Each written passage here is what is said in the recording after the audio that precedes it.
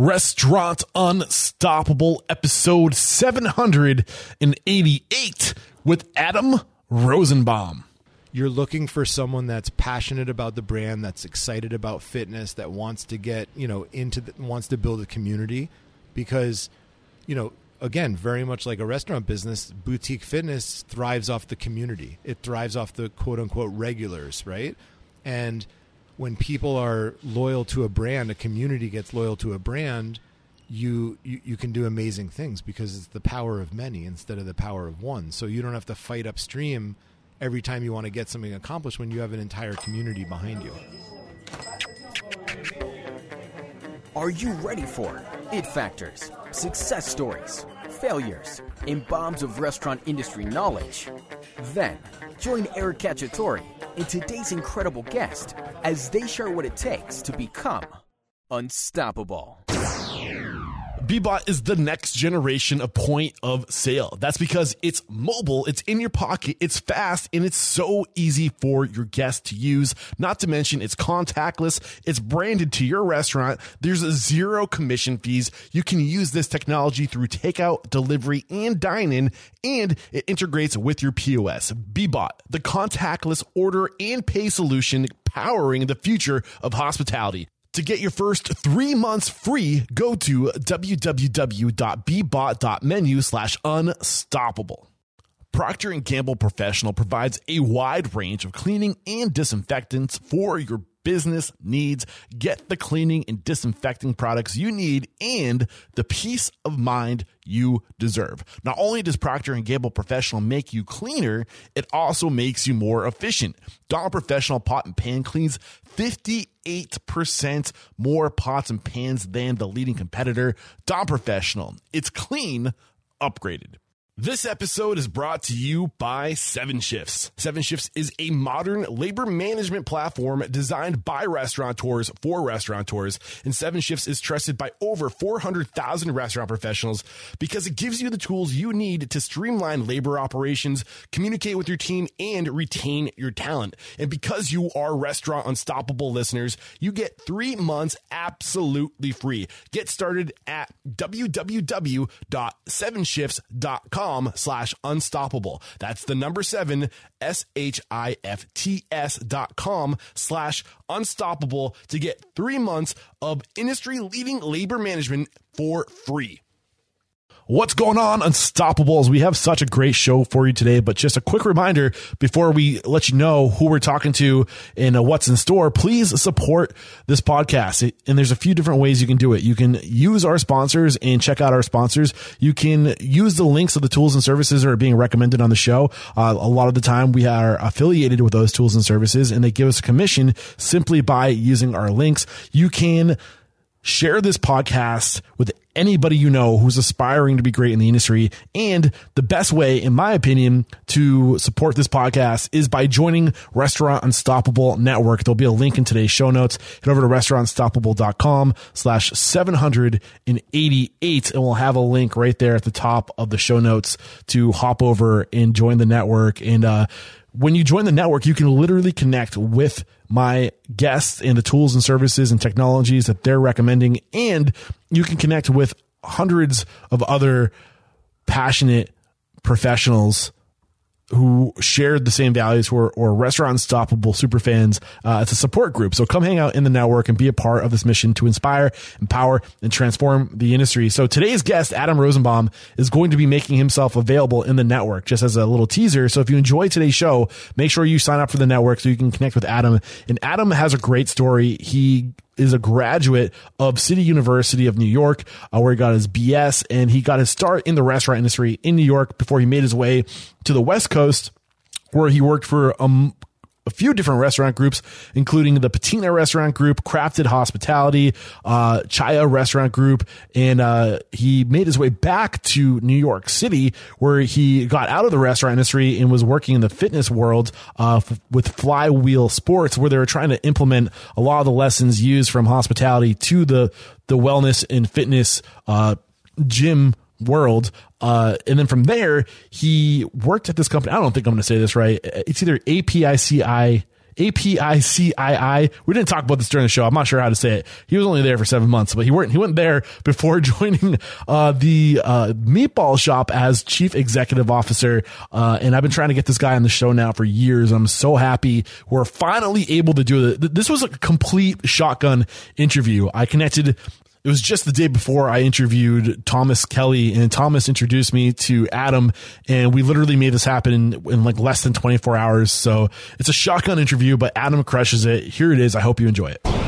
With excitement, allow me to introduce to you today's guest. He is the chief baller in charge of the Meatball Shop, Adam Rosenbaum. My man, are you feeling unstoppable today? Do you know it, man? Dude, I love that title, Chief Baller in Charge. We just made that up. Did you? How recently?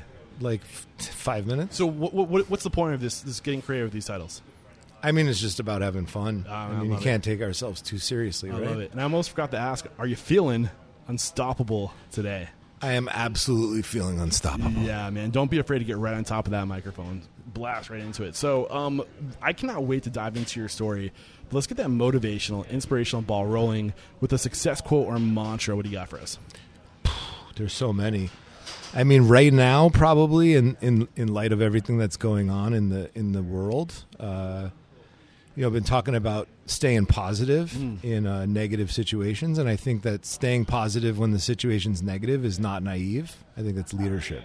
Yeah, and it's funny because I literally just had a conversation with Mario Del Pero of Mendocino Farms. Yeah, sure. We got together on a Clubhouse, and it's coming out of the conversation already, the power of language when it comes to culture.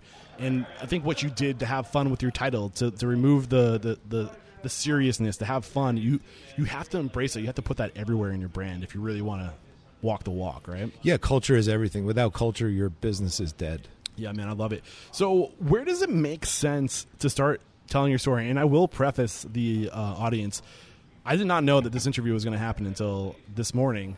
And I've been out straight. So usually I give myself an hour to an hour and a half to kind of like get a good picture of how you got to where you are today. We're totally shooting from the hip. The Meatball Shop has been on my radar for years now. I'm so pumped to be here. So I'm literally just like in the dark. I'm gonna be I'm probing. I'm gonna be pulling back the layers. But I'm so excited for this. So Eric knows nothing about me. It might not even be me. I might be someone else posing as me.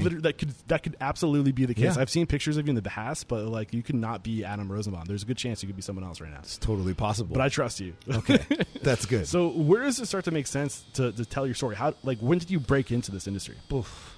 I mean, how much time do you have? Oh, man, I have all night. Yeah, I mean, I never thought that this industry was where I would end up, although I'm ecstatic that it is. For me, it was always a side hustle. It was a way to make money on the side, part-time. I started super young. I was 16 years old, washing dishes. My cousin, Amy, who will hopefully hear this at some point, but Amy was a manager at a restaurant and got me a job part-time. While I was in school, my parents let me work as long as I kept my grades up. I could have a job. Okay. So are you a New York native? Yeah. Okay. Born and raised in New York. Gotcha. I lived in California for a little while, which is why the cell phone is a California number. But gotcha. Yeah, so Amy gave me my first job, and it was always a great way to make money on the side. I could work nights, I could work weekends. I was never a 9-to-5 guy. I mean, when I was younger, my mom was worried I wouldn't be successful in life because I couldn't wake up for school. I lived across the street from the elementary school, and I was late every day. So I can't. That's my life too. Yeah. So I think that it just kind of fell into this situation where like, wow, nights and weekends could be a job. And so it was my job. It was a job for a while, and I did other things, but it was always a good way to make cash quick. So at what point did this thing start to switch from a job to maybe this is my path? Yeah, so it was actually around, I don't want to get somber in the interview, but it happened to be timed around September 11th in New York. So there wasn't a lot of work. I was in another field thinking I was going to be an attorney. I was going to go to law school. And how old were you in 2001? Just not to date you. 23. Okay, so young. 22. Yeah. Okay. So I was young, but I was like right out of college. What'd you go to school for? Right after school. I went to school for criminal justice. Oh, okay. Pre-law. All right. So my path was law. That's what I thought I was going to do. My father's an attorney, so I was like, yeah, I should be an attorney. I loved it. Yep.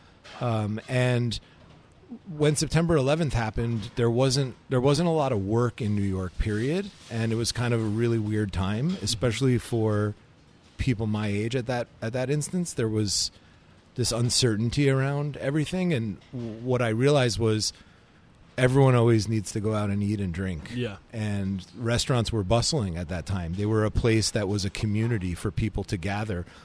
Cell phones weren't working. There was a period of time shortly thereafter where it was only those Nextel. Remember those Nextel two-way? Yeah.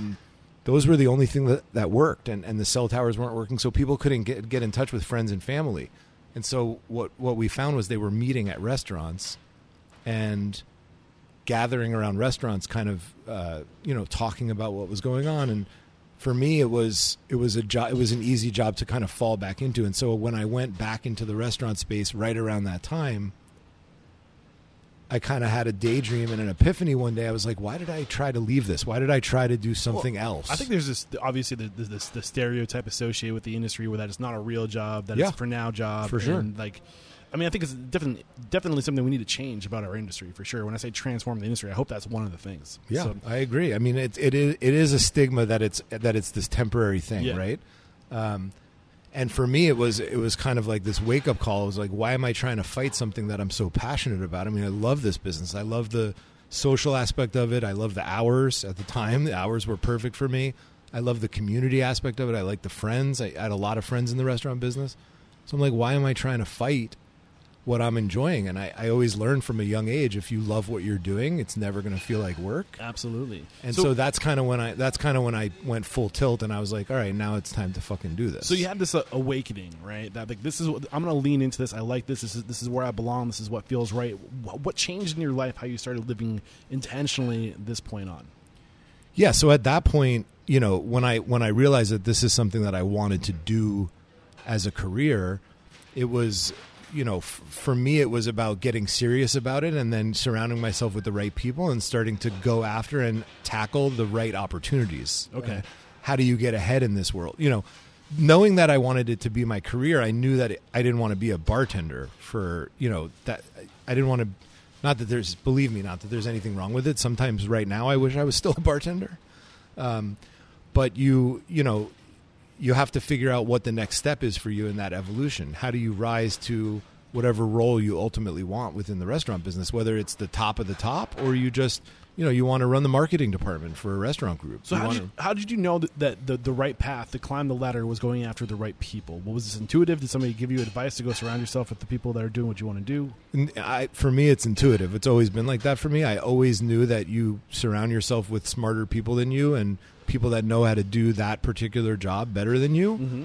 And it's not riding their coattails. It's learning. Yeah. It's learning, and learning is growing. It's networking. It's getting in the right circles. Yeah, I mean, I needed to find. When I found mentors throughout the years that I respected and that I latched onto, I didn't let them go. I soaked everything I could out of them, and I was that annoying kid. I was that annoying 23-year-old kid that was like, teach me about a balance sheet in the restaurant business. It's so important, though. And one of the things I echo so much on the show, and it's so worth bringing to the surface as much as possible, is like, don't take a job for an extra $1. Work for free if it means getting your foot in the right door to meet the right people. And here's the thing: if you're cut out for this industry, if you've got what it takes, they'll recognize that. They'll find a spot for you. They'll make room. But you just got to get in those circles and do whatever you can. We don't put enough emphasis on the value, the face value of the people you know and the knowledge that you're getting, and like all that stuff. It so far surpasses what your hourly rate is. Yeah, no, you can't.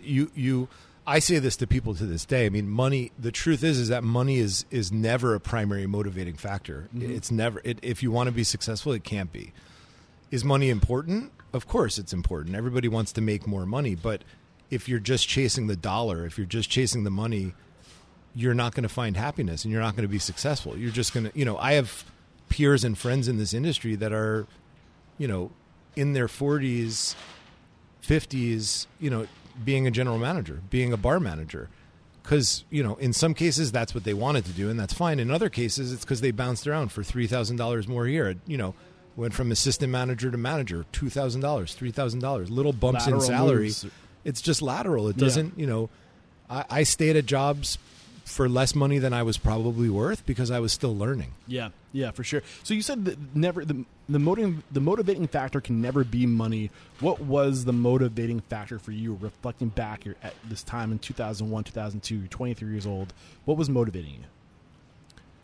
I wanted to be a part of building brands and, driving success through experiences and having a great fucking time doing it. Okay. You also mentioned that you were trying to figure out what people to go after, were the words you used. At this time, reflecting back, like who inspired you? Who were you going after? I had different people in different jobs throughout the years, but for the most part, they were, and they were not always senior to me necessarily. Sometimes they were peers that had a little more experience in different areas. I remember latching on to I always had an interest in the bar, but I remember latching on to a beverage director at one of my jobs and just trying to soak up as much information from him so that I could go study for my sommelier certification. Okay. And that was, I never wanted to be a sommelier as a job. It was just, I wanted to learn more about wine, learn more about a beverage program. So I latched on to him. I had a manager in a restaurant I worked at many years ago who was just amazing with people, just had should have been in HR, but was in operations. And, this person just had a natural ability to change the conversation and the tone of the dialogue depending on the person and not just situationally, right? Because if you want to say, if you want to have a conversation with someone, and if I wanted to have a conversation with you and I wanted to have a conversation with Ryan, who you all can't see, but he's our GM here at Hell's Kitchen, but I might have to say the same thing in a different way. Yeah. And I didn't learn, I learned that. Yeah. That's not something that you naturally can figure out on your own. You have to understand that people receive information and people give information differently. So throughout my career, it's just been about finding these moments of opportunity to learn from someone that knew more than I did about a specific topic. I still do that to this day. I haven't reached success where I want to be yet. It's not about title. It's not about position. It's not about money. It's about never stop learning and never stop growing. Yes, man. I love that as one of our core values. It's the second core value after integrity is we're students of life. See, I did my research. Did you? I didn't know that. I'm just saying no shit. I'm just messing with you. So I love this, man. So we're cruising pretty solid at 1,000 feet right now. I want you to bring it up to 30,000 feet for me. Get aerial. What were the stops, the major stops you think, the most transformative stops you took between realizing that this is your path, you need to learn, you need to surround yourself with the right people? What were the big stops you made along the way to 2010 when you opened the meatball shop? Yeah, so I guess the biggest steps were, there were a couple of pivotal moments in that kind of time span. One was when I made the decision to go into management, right? And when was that? From an hourly role. That was probably 2002. Okay. So about a year after you commit to the industry. Yeah. So About a year and a half after. I'm assuming. 'Cause you're massive probably pay cut. bartending. Yeah, massive pay cut. And that's a big step. And that's, part of the understanding of money's not a primary motivator is being able to accept that and live with that and deal with it. I mean, I remember I was probably making in the $80,000 range as a bartender in New York City in the in the late 90s and early 2000s. My first manager job was $34,000 a year. I mean, you're talking about more than 100% pay cut. But I knew that if I wanted to progress in my career, I had to take that step. And I knew that eventually you'll get to a point where if you work hard enough and you stay at it, you're going to make more than that bartender would have made, ever. Was this something that somebody taught you, or did you just know that you were going to have to sacrifice in the short term to go much further in the long term? I think it's, I'd love to say it was someone sat me down and had the conversation with me, but I don't think that happened. It might have happened. If it did, I don't remember that specifically happening.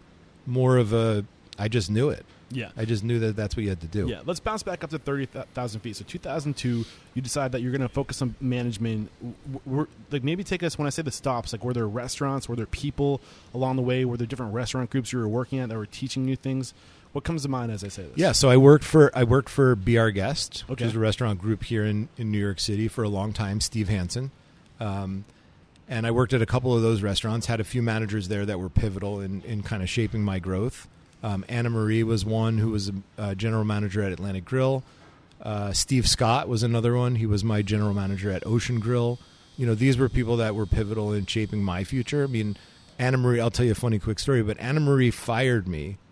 I was the best employee that they had, but I was a dick because I knew I was good at my job, and it just made me a dick. But that humbled me to understand what she did, and what she did was she pushed me to get better by firing me. It's the only time I've ever been fired from a job, but I still remember Anna Marie, and I love her. Reality it's not. check. She didn't fire me because I was a bad employee. She fired me because I was a dick. Yeah, but I mean, technically, you need to have that emotional intelligence. You need to be a team player, and that, I mean, you might have been good at the technical aspect of your job, but you need to be a team player. And if you're being a dick, that energy is going to skunk everybody out. You're going to bring this thing down. So I mean, she knew this is what she had to do to kind of snap you into reality. Yeah, right? she said, "I'm kicking." She's an Irish, amazing woman, and she basically like, Adam, you're fucking fired. I was like, I'm like, what? So this is at Be Your Guest? Yeah. So at how Atlantic long, Grill. How long were you there at Be Our Guest? Oh, I was a Be Our Guest a long time because I was there before September 11th also. Okay. So I was there for a little while, and I knew Anna Marie for a number of years because when I was a bartender, she was not a general manager yet. So we'd known each other for a long time. But she fired me, gave me that swift kick in the ass, the only job I've ever been fired from, and I love her to this day for that. I love it, man. Yeah. We're going to pull back the layers on this, I promise. I just want to get the big picture because I didn't get to do the research before. Yeah, so then so that was one, obviously. Another big moment for me was I moved to Southern California in 2003. Okay. I followed a girl there. We were dating at the time. It worked out. She's my wife now. We have Nice. 2 beautiful kids. But we went out there as an unknown. Okay, stay at 30,000 feet. What was next? Well, California was 30,000 feet. That's why I'm staying there. Because that, going to Southern California with a New York work ethic that I had in the hospitality space was game-changing. My career grew leaps and bounds And how in long were you out California. I was there for 10 years. 10 years. Okay, Yeah. so this is basically what brought you – this is what you were doing until you came back. Correct. And how many different places did you work when you were in California? I think 3. Okay, what were they? I worked at Patina Group. Okay, I worked for Chaya. okay, And I worked with Tom Colicchio at Kraft. okay. All right, cool. Now let's start pulling back the layers. Mm-hmm. So going back, Be Our Guest, Anna kind of taught you humility. Taught you that you need to be emotionally intelligent. It's not just enough to be technically intelligent, but you have to consider other people and how you're influencing people. Yeah, she taught me to grow up, What basically. else? What else did she teach you? And her or anyone else? There, and you mentioned Steve Scott too. Oh yeah, I mean Steve taught me. Steve taught me more about the restaurant business, about how it's it's a business more than just we don't just serve food on a plate and you're done. It's a working machine. All the parts have to run together. When you're kind of isolated in this one role as a server or a bartender or a cook or a dishwasher, you're kind of in your own space and you believe that your job is the only job that's going on in the restaurant, right? Yeah. But Steve taught me about, if you don't have a dishwasher, it doesn't matter how good of a server you are. You're not going to make any money because there's going to be no plates for the cooks to put the food on, and the guest's not going to get the food. So he taught me how to understand and respect every position in the restaurant and really understand why it's a well-oiled machine. He helped me see the everybody big comes picture together. of the system. Yes, correct. Yeah. What were the biggest lessons on restaurant business that you gathered from him? That's when I started to look at and understand a P&L. That's when I started to learn about the business of restaurants instead of just the restaurant business. Any nuggets reflecting back at that time that have stuck with you to this day as far as the numbers and the things to pay attention to that other restaurateurs usually don't notice or pay attention to?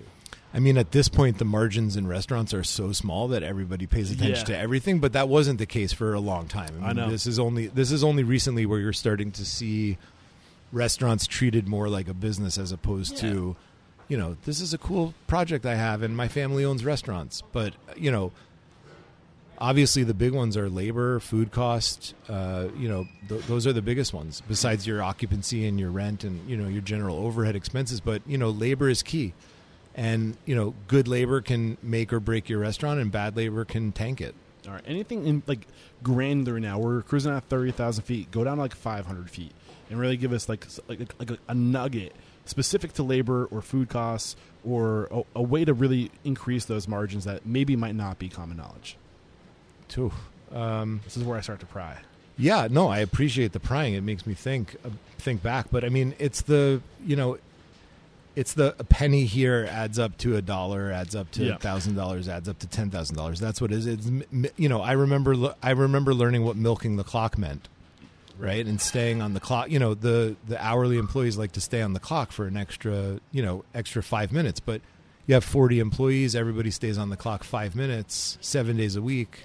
So what's the trick to communicating to your team, helping them see the big picture? Like, hey, I know you need the money, but here's the thing: if you keep on milking it, we won't be able to give you a job. Like, but it's pretty much like that, exactly like that. I mean, honesty is the most important policy. I mean, I'm honest, with my team to a fault, probably in a good way. I mean, I share everything with them. They need to understand, and I also empower them to run their business.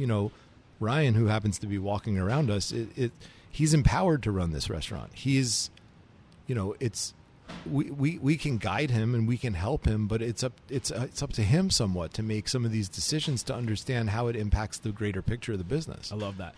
So 2003, you make the choice you're going to go out west. Was that the sole reason? This idea that, hey, I have this East Coast work ethic, I can hustle. I can. What were you thinking? Were you thinking warm weather? Following a girl. Okay. No, I was chasing. Oh, a that's girl. right, the girl. That's right. Yeah, always a girl. Yeah, she was going out there, and we both tell this story differently. But since I'm the one talking to you, I'm going to tell my version. But she said, "Do you want to come?" I mean, she claims she never said that, and I said, "I'm coming with you," but she asked me. Yeah. And I said, "Yeah, I never lived anywhere else my whole life. Like, I love it. Let's go to Southern California." So we went out there, and yeah, no, it wasn't an intentional thing of I'm going to go make it out in L.A. It was more of like, let's try this new place to live. It should be fun and awesome. And I had some friends out there, and I got out there and realized that I could hustle here because there was not the same work ethic at the time. That's changed drastically now. But when I first moved to LA in 2003, there was not the burgeoning restaurant scene that there is now. Of course, there were restaurants and there were named chefs, but not like it is. I mean, LA was not a dining mecca. Yeah. In 2003, 4, yeah. 5. I mean, that really didn't start to boom throughout the industry until 2005, 6, 7, when the iPhone came out. With the sharing of social media, when people started sharing what they were doing, is when the market or the industry really started to explode. But who you said you were at the Patina Group? Was it Chia or Chaya? Chaya and Tom Colicchio. Where did you grow the most as a professional during this time? Where you thought, like, now it's time for me to go back east? Yeah, so actually two different areas. So from a business side, I grew the most at Patina Group. Okay. I mean, massive company, it's 70 plus restaurants, food service operation in multiple states. That's where I learned how to become a seasoned operator. Okay. What changed in you and your approach to management at this group that, helped you go to that next tier? I think, I was always the type of person that challenged the norms and tried to do things a little bit differently. And that's tough at a big company. And I think in some regards, people at Patina Group liked that and respected that. And that certainly helped. But it also helped me because when they challenged or pushed back or told me to go away, I kind of sat and took a step back and looked at why maybe they said that. So it just helped me personally grow. So bring me to a time that you challenged the status quo and they pushed back. And what did you learn from that?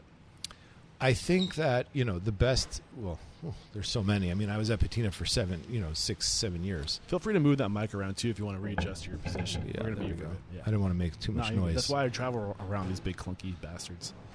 They're cool. It's like a real setup. It makes it look like I know what I'm doing, too. Yeah, you set up a whole system in the restaurant. Let's see.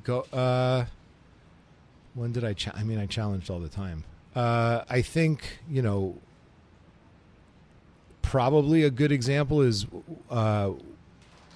we had an event that was supposed to take place without going into too much detail because I don't want to throw someone under the bus. But we had an event. We had an event that was going on. It's like 1,500 people, 1,700 people, catering event, and they had this protocol for the way the food was going to come out, the way the food was going to get fired. And I had a better way. I thought I had a better way. And I suggested that. And, they said, no, and I didn't understand. And then I watched, and this was the first event that I did of that size, that many people, synchronized serving, trying to serve 1,600 people in like 8 minutes. Yeah. Have Is fun. crazy. Yeah. Yeah. So I was like, I got this. And it was not an ego thing. It was actually a legitimate idea of where to set up the different kitchens and how to how to stage the servers. And someone they told me no. And then this is how we're going to do it. And it didn't backfire on anybody, but it was definitely better the way that they were doing it. Do you remember why it was better? Yeah, because they had done it that way before, and it wasn't necessarily that there was not a better way to do it. It's just they've done it before, and each year consecutively, it got faster and faster and more efficient. Yeah, and I don't know if you want to do you really want to try something new with 17? Was it 100 or 1,000? 1,700. Yeah, but it was not a buffet. It was a 1,700 Yeah. person seated event. You don't want to be trying new things out. I did. But I mean, there is something to say, like in a tested, tried way. There's security in that. How did you know that your way wouldn't have been better? Because I watched it happen, Oh. and I was like, "Wow, that shit is tight." Yeah, I mean, yeah. It was like 8 minutes. Less than 8 minutes, we served 1,700 plates of food. So you learned to kind of find a balance between knowing when to give up and to kind of lean on the experience of those around you. Any other key lessons during this time at the Patina Group? Yeah, I learned. I mean, at the Patina Group, I learned that if you want to get ahead, I learned more so that if you want to get ahead, you got to take a step back. Ooh, get into this. Yeah, I mean, I had to leave. I left the Patina Group in order to get promoted back to them, right? So I left when I left Patina Group the first time. I was director of operations for them, overseeing multiple units. And I was, there was a job open for a VP position, and I wanted that job, right? I mean, my goal is to just continue to improve and continue to get better. It's not about the paycheck; it's about the responsibility and the ability to contribute to the organization. And so I wanted that job. I was passed over for that job when it was deservedly mine, and not an ego thing. It was actually a lot of people said to me, "You should have had that job." And, sometimes in companies that you're with for a long time, you can get taken for granted. And that's something that because of that, it's something that I'm very conscious of now as a leader, is to not take for granted my team and to make sure that they understand how much they're appreciated by me, whether that's through promotions, opportunity for learning, growth, etc. But so I ended up giving my notice. I ended up leaving, and I left Patina Group. And when I was basically, coaxed back and recruited back in a VP role. Well, I think there's something to be learned here. I mean, like, first, knowing that, like, you sometimes if you can't move up, you might have to take a pay cut to go someplace where there's more vertical growth for you so you can get the job you want, right? And it sounds like that's what you did. You left to go to the I want to say Chaya. I know that's not right. Is that right? Yeah, Chaya. Chaya, okay, yeah. So was there an opportunity for VP at Chaya Group that... Yeah, I mean, I came in that role. Okay. But it was not, I mean, it was a much smaller company. So it was, again, that's where titles are so honestly not important to me. Okay. And they shouldn't be important to a lot of people. It's more about what you're doing than what they're calling you. Okay. So what were you... But yeah, I mean, it was about more responsibility, more of the ability to make a decision and make an impact in the organization. Okay. Rather than the title, right? So more of a strategic role versus a management role. Correct. Okay. So what did you learn about strategy in the industry at Chaya? Well, Chaya was an interesting place to work. It was a great experience, but it was so Chaya is an old restaurant concept, and they're not around anymore. But they are, over 400-year-old Japanese company. They had a place called Hikage Chaya in Japan, which was like a bed and breakfast for weary travelers when they were on horseback. Okay. They brought that restaurant to Los Angeles.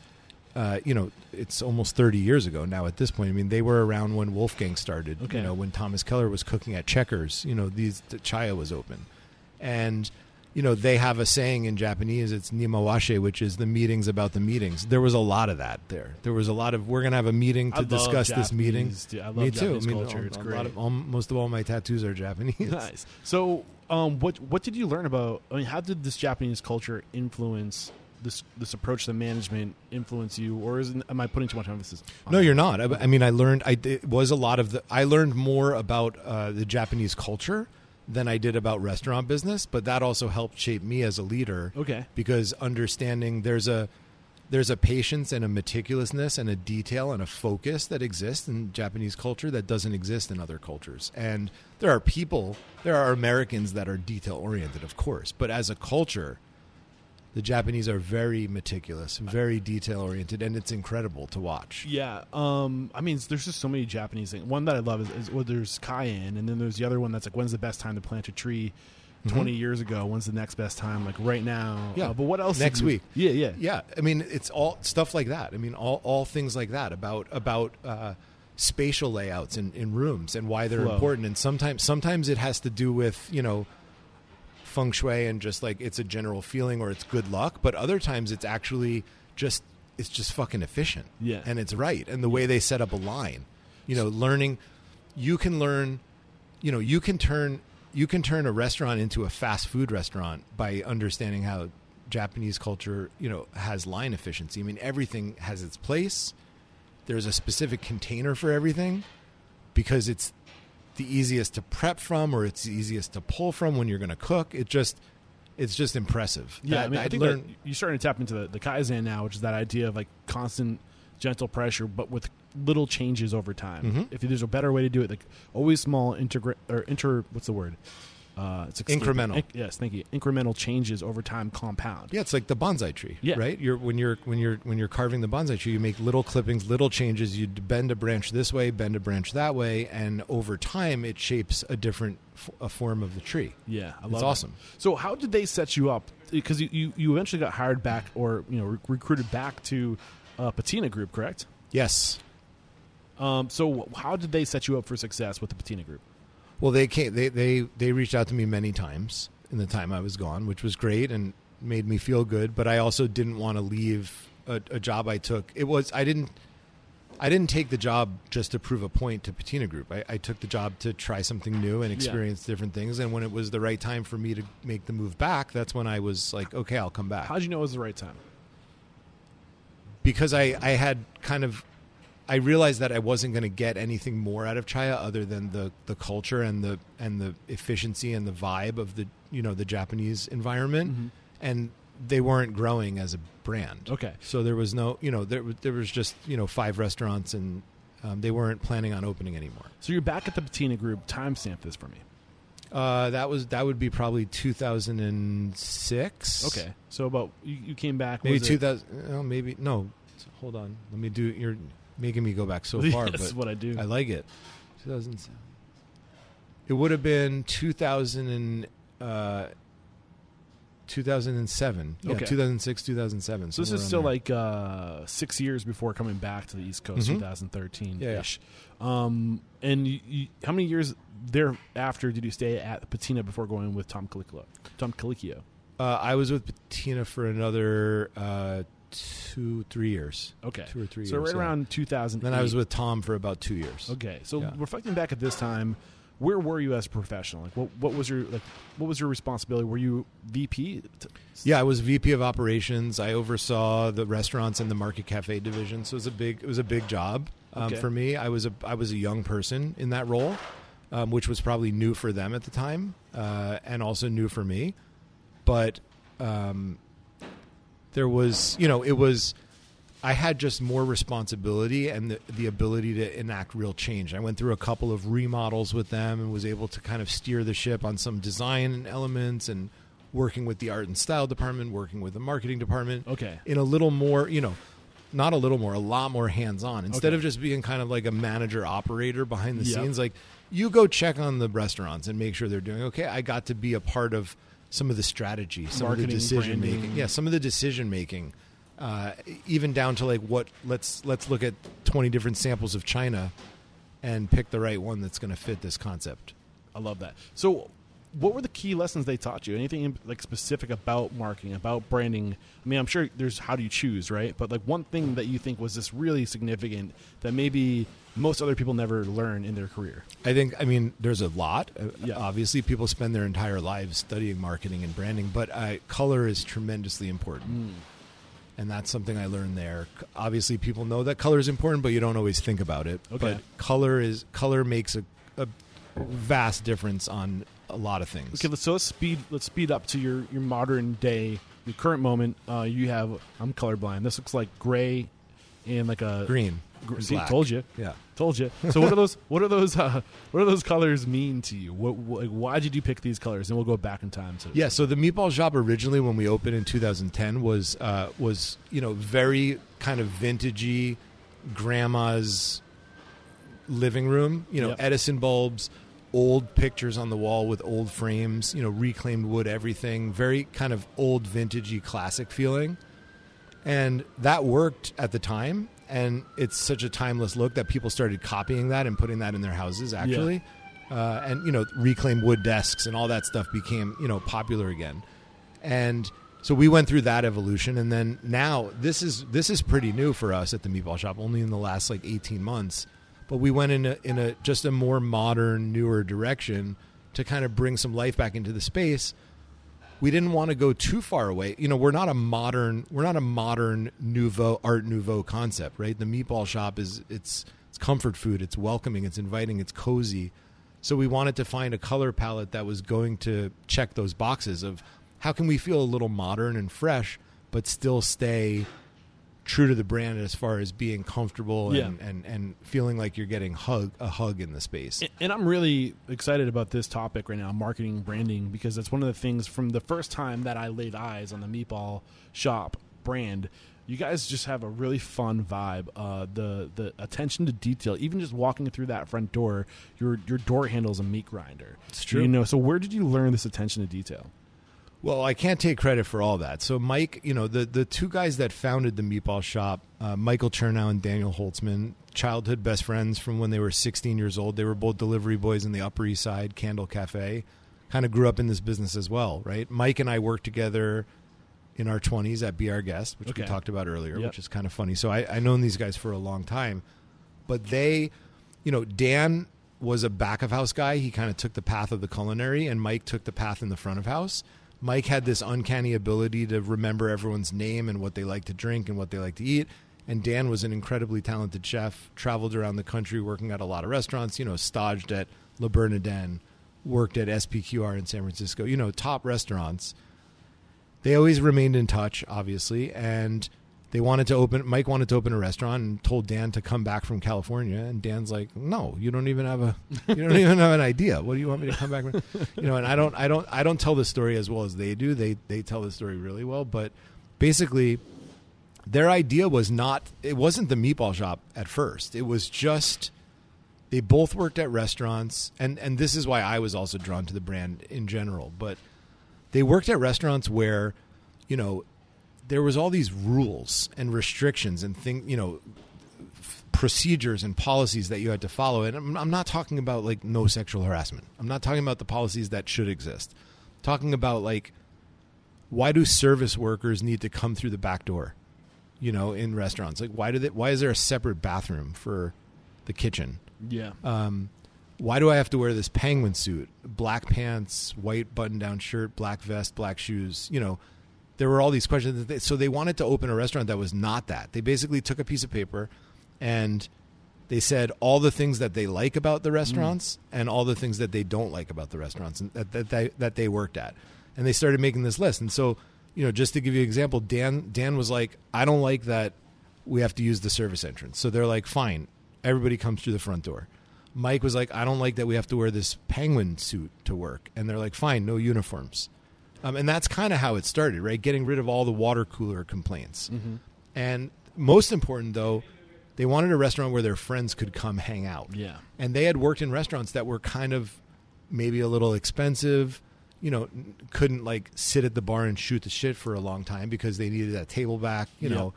And they wanted a place where friends could come in multiple times a week and hang out, and it wasn't expensive, but still serving great food. And so that's basically how it started. And then from there, it became the Meatball Shop because they're like, people always ask, where's the best pizza? Where's the best bagels? Where's the best this, right? And whenever you asked where the best meatballs, nobody had an answer. Yeah. Eric's like, oh, there's a pizza place on the corner that makes the best meatballs. Oh, there's an Italian restaurant in my neighborhood to make the best meatballs. There was no definitive, the best pizza is DeFara's. The best, X, the best bagels is H&H, right? There was no... And they're like, we should do meatballs. Well, that's kind of how it started. And then they said, well, if we're going to make meatballs, we're going to make it the best we can. And so that ties into like our sourcing and all that stuff. If you want to get into this is around 2010, right? Yeah. So this is 2010. But that's them. I was still in California. I'm in California. You still. don't come back to back east until 2013. Permanently, but I came to New York to eat at the meatball shop in 2010. Yeah, and I mean we can kind of talk like because I mean if we're following a timeline, you know, and this is the same time, so it makes sense to be talking about this now.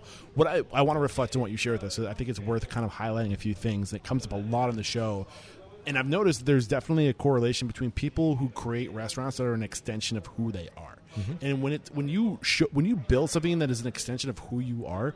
And everybody who's listening to this is going to say it's so much easier to show up to that because it's you know, and you don't have to put the face on. You're going to have the endurance you need to make it. I feel like plus it's just real, you know, like it's hard to put a face on constantly versus just being you.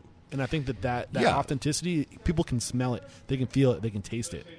Yeah, everybody, you know, this business in general is about putting on faces, right? I mean, you can have a shitty day and, you know, I mean, right now in the midst of COVID, it's different. But in normal circumstances, you can have a shitty day. But when you go into the restaurant, you have to smile and put on a face for the guests because they don't care about your shitty day.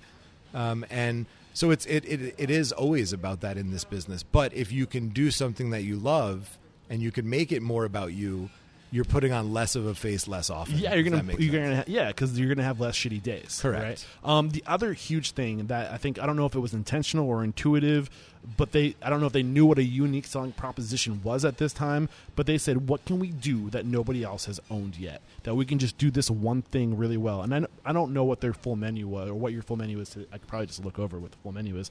But like meatballs, it's just meatballs. No. Right? No, I mean that's the core of the menu is meatballs, and we do. I mean, so then, what was the entire menu?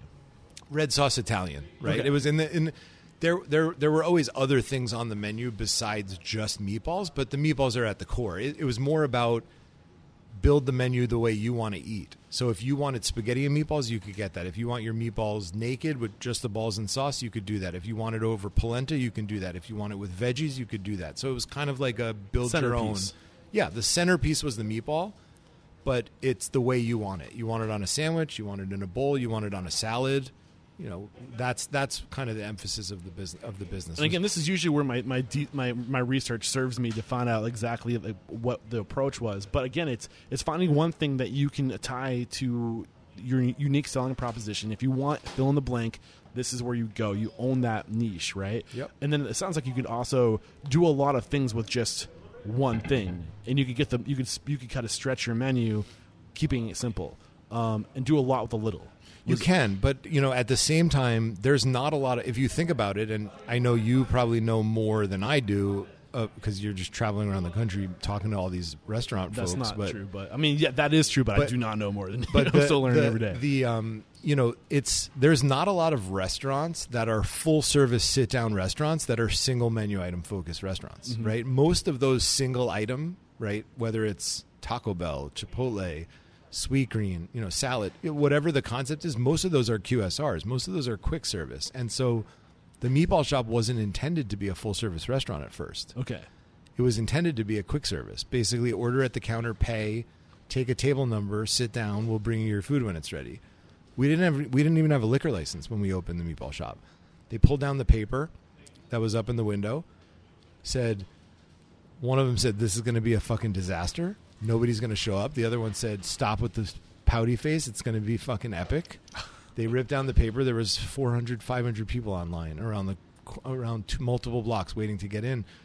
Within the first day or two, people didn't want to leave. They wanted to hang out there. And so they took the person who was the cashier. They turned the POS computer around, pulled her from behind the counter and said, you're now a server. You're no longer a counter person. Oh, man. And that's what happened. And so then they just started as a full service restaurant. Got the liquor license like 5 months later. And that's kind of how the meatball shop was born. But the whole thing was bootstrapped. I mean, this wasn't like go out and raise venture capital money. I mean, Mike and Dan built the restaurant. They built the first restaurant with their bare hands. We have pictures of it. I love it, man. Laying the wood, the foundation, the framing, all that. Yeah. So during this time, 2010, what are you doing back in the West Coast? So I'm at Kraft, I think, at that point. Okay. I'm in the middle of having a baby, Okay. building a house, and changing jobs. Okay. Nothing unusual. I think this is a good time to take our first break to thank our sponsor. I'm pretty sure we haven't done that yet, right? So We have not. We should we're definitely do 45 that. minutes in. Our sponsors, come on. I'm sorry, guys. I just don't know. I usually have a plan to put together, so I think now is a good time while I pull my interface off the table to thank our sponsors. We'll be right back. Bebot is the next generation of point of sale. That's because it's mobile, in your pocket, fast, and it's so easy for your guests to use. Here's how it works. Using near field communication or QR technology, the guest touches their phone to the location marker, which automatically pulls up your menu. Then the guest selects their order, pays, and tips all directly from their phone. The order gets shot to the kitchen or bar. It's that simple. And one of the things I love about Bebot is that it makes the ordering process so much more efficient, meaning your guest will get more time with their server, which means they'll be happier, which means your servers are going to get better tips, which means everybody wins. You win, your guests win, and your servers win. Not to mention, it's contactless. It's branded to your restaurant. There's zero commission fees. You can use this technology through takeout, delivery, and dine-in, and it integrates with your POS. Bebot, the contactless order and pay solution powering the future of hospitality.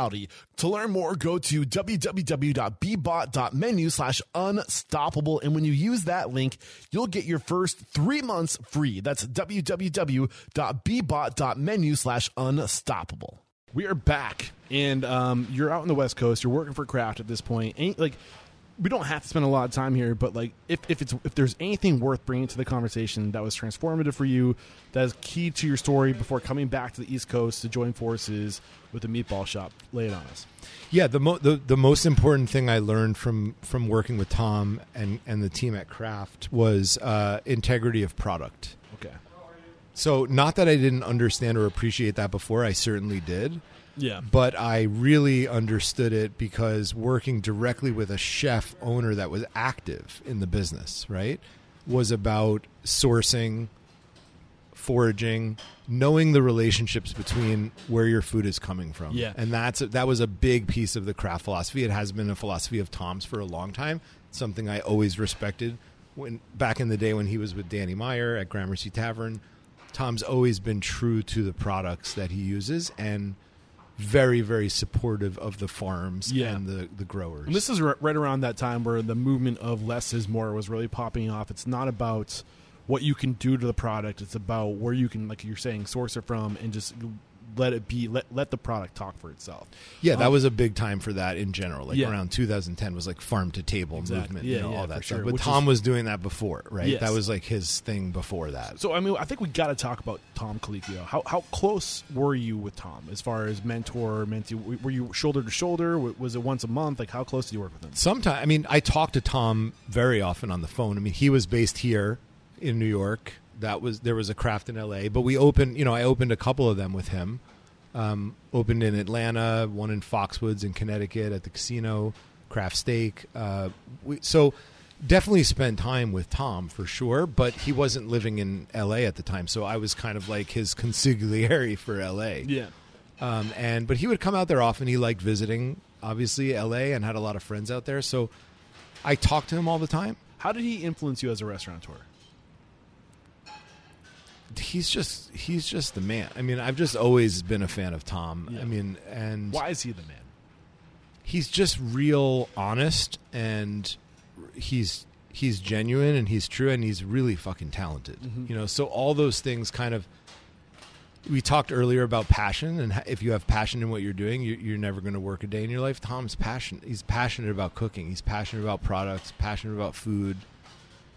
You see it now. He's really vocal in the Restaurants Act and all the CARE stuff with Congress, and petitioning our government, and he's super active in that. And it's not, he has a bigger platform now because of the success he's had in mainstream media. But Tom's always been like that, right? Before his mainstream media success, that was who he would have done that anyway. Maybe he just didn't have the same platform. So, he just. I don't know that he necessarily taught me anything specific and tangible that I could take away as a moment in time. It was more about the the respect for the industry and the way to treat your vendors. Okay. And if that makes sense. So he did influence you in the sense of some of the values he had. Yeah. Yeah. Specifically relationship. A lot of those values. a lot of those values come from Danny Meyer, right? Yeah. Which is where Tom was a chef, and Danny has this whole world of enlightened hospitality, and the 4 pillars of how you treat your, take care of your employees first, take care of your, they'll take care of your guests. I mean, profit is last on that list, and I mean, I've followed that philosophy for a long time, and a lot of restaurateurs have. But you take care of those other things, the profit comes at the end. Yeah, it just happens. Yeah. And I think it's employees, guests, community, vendor, investors. I think is the order, and that's huge too. So, all right, where do you want to take it? Is there anything else dissecting before coming back to the East Coast? And why were you coming back to the East Coast? Were you coming back intentionally to partner up with a meatball shop? No, I actually came back. No, that's another pivot. So that's another pivot for me personally, not really meatball shop. So I had reached a point in my career where I was like, okay, I've kind of reached this not pinnacle's not the right word, but I've reached an executive level of a job, right? And now for me, talking about continually wanting to grow and learn and develop, I wasn't sure if I was just a restaurant guy. Are you can I take what I've learned in the restaurant business and parlay that into another industry or another field? So I was actually recruited in 2013 to work for a boutique fitness company. Okay. Which is like, whoa, crazy. Restaurant unstoppable. No, not restaurants anymore. Right. But that's a boutique fitness. I think there's a lot that the restaurant industry is so grueling. It's so attention to detail. It's so relationship focused. It's so human that I think that we spit out really incredible individual professionals that the skills that you learn in this industry are so cross-utilized and so, just they can be applied in any vertical. Yeah, especially in a business that's high touch customer facing business. Yeah. Right. So, okay. So you landed this fitness boutique shop. Mm-hmm. How long were you there? I was there for almost 3 years. So until like 2016. Yeah. Until recently, not too long ago. Yeah. At what point did you see this as an opportunity? How did this come across your radar? I mean, it was on your radar. So for a while. they recruited me. So Okay. they were looking, which actually, interestingly enough, but they had the foresight to try to recruit from the restaurant business. Okay. And said, our experience is very much similar to a restaurant, right? Which is there's a front desk, there's a check-in, there's a waiting room, right? It's that vibe of community that exists. Everyone goes into the classroom. Everyone has their own seat or quote unquote table. The chef comes out, aka instructor, teaches a class, serves a meal. Everybody gets up and leaves. You got to clean the room, flip the tables, change the towels, and you seat another seating. It's very similar dynamic. And so they had the foresight to look for someone from the hospitality space to come in and join in a kind of a chief operating officer, SVP global operations role. And I thought it was more about, it wasn't so much about I need to work in the fitness industry. It was more about this could be interesting and challenging for me to see if the skills that I've learned in the restaurant business over the years really translate into leading any company for that matter, and not just a hospitality, just a restaurant business. So you're there for 3 years. How did it translate? I mean, it was crazy. It was an unbelievably amazing time. I joined Flywheel. We had 13, Flywheel Sports. I don't think I said that, but that was the name of the company. It was boutique cycling. And again, right? if you forgot, anybody who's listening to this show, like I literally came from one interview to another interview, and I'm here today, and I give myself usually an hour. So thank you for being patient to fill in the blanks for me. How did this experience? I mean, yeah. So Flywheel was a massive. For me, it was startup. Yeah. Raised money from private equity and from family office money, like real money, and not restaurant money, right? Mm-hmm. Real venture capital money. And I had never been exposed to that in the restaurant environment I was at before, right? It's different when you're in like McDonald's or Chipotle in this world of like massive people with large amounts of locations. But when I joined Flywheel, we had 13 locations around the country. When I left 3 years later, we had 34. Oh, wow. So that was a massive undertaking to grow the footprint of that business. And, I kind of was able to lead the charge on that. So what did you learn about scale? Sorry, I cut you short. that's why we're talking. What did I learn about scale? I mean, the bigger you get, the harder it is to, keep things the same. What makes it harder? Well, it's really where, I mean, I've known this all along, but it's really where I honed in on people. And it's the people that you hire that make the difference. When you're able to operate the business remote or further away from your home base, you have to trust the people. You have to empower the people in the team to live your brand, live your ethos, respect it, and deliver it and buy into it, right? It's a little, cult is not the word, but they need to feel like you've got their back and you're on the same team and we're going to do this together. But I need you to do it like pretty much 100% because I'm not there.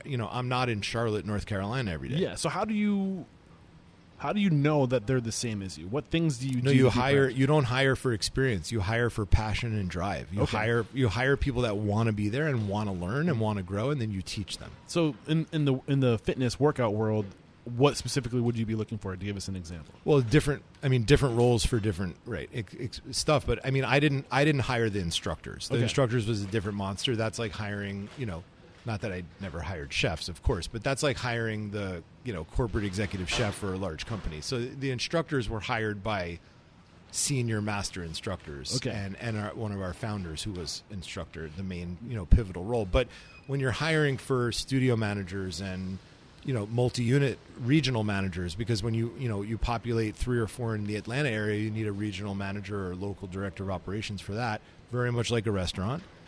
And, you're looking for someone that's passionate about the brand, that's excited about fitness, that wants to get, wants to build a community because, again, very much like a restaurant business, boutique fitness thrives off the community. It thrives off the quote unquote energy, regulars, right?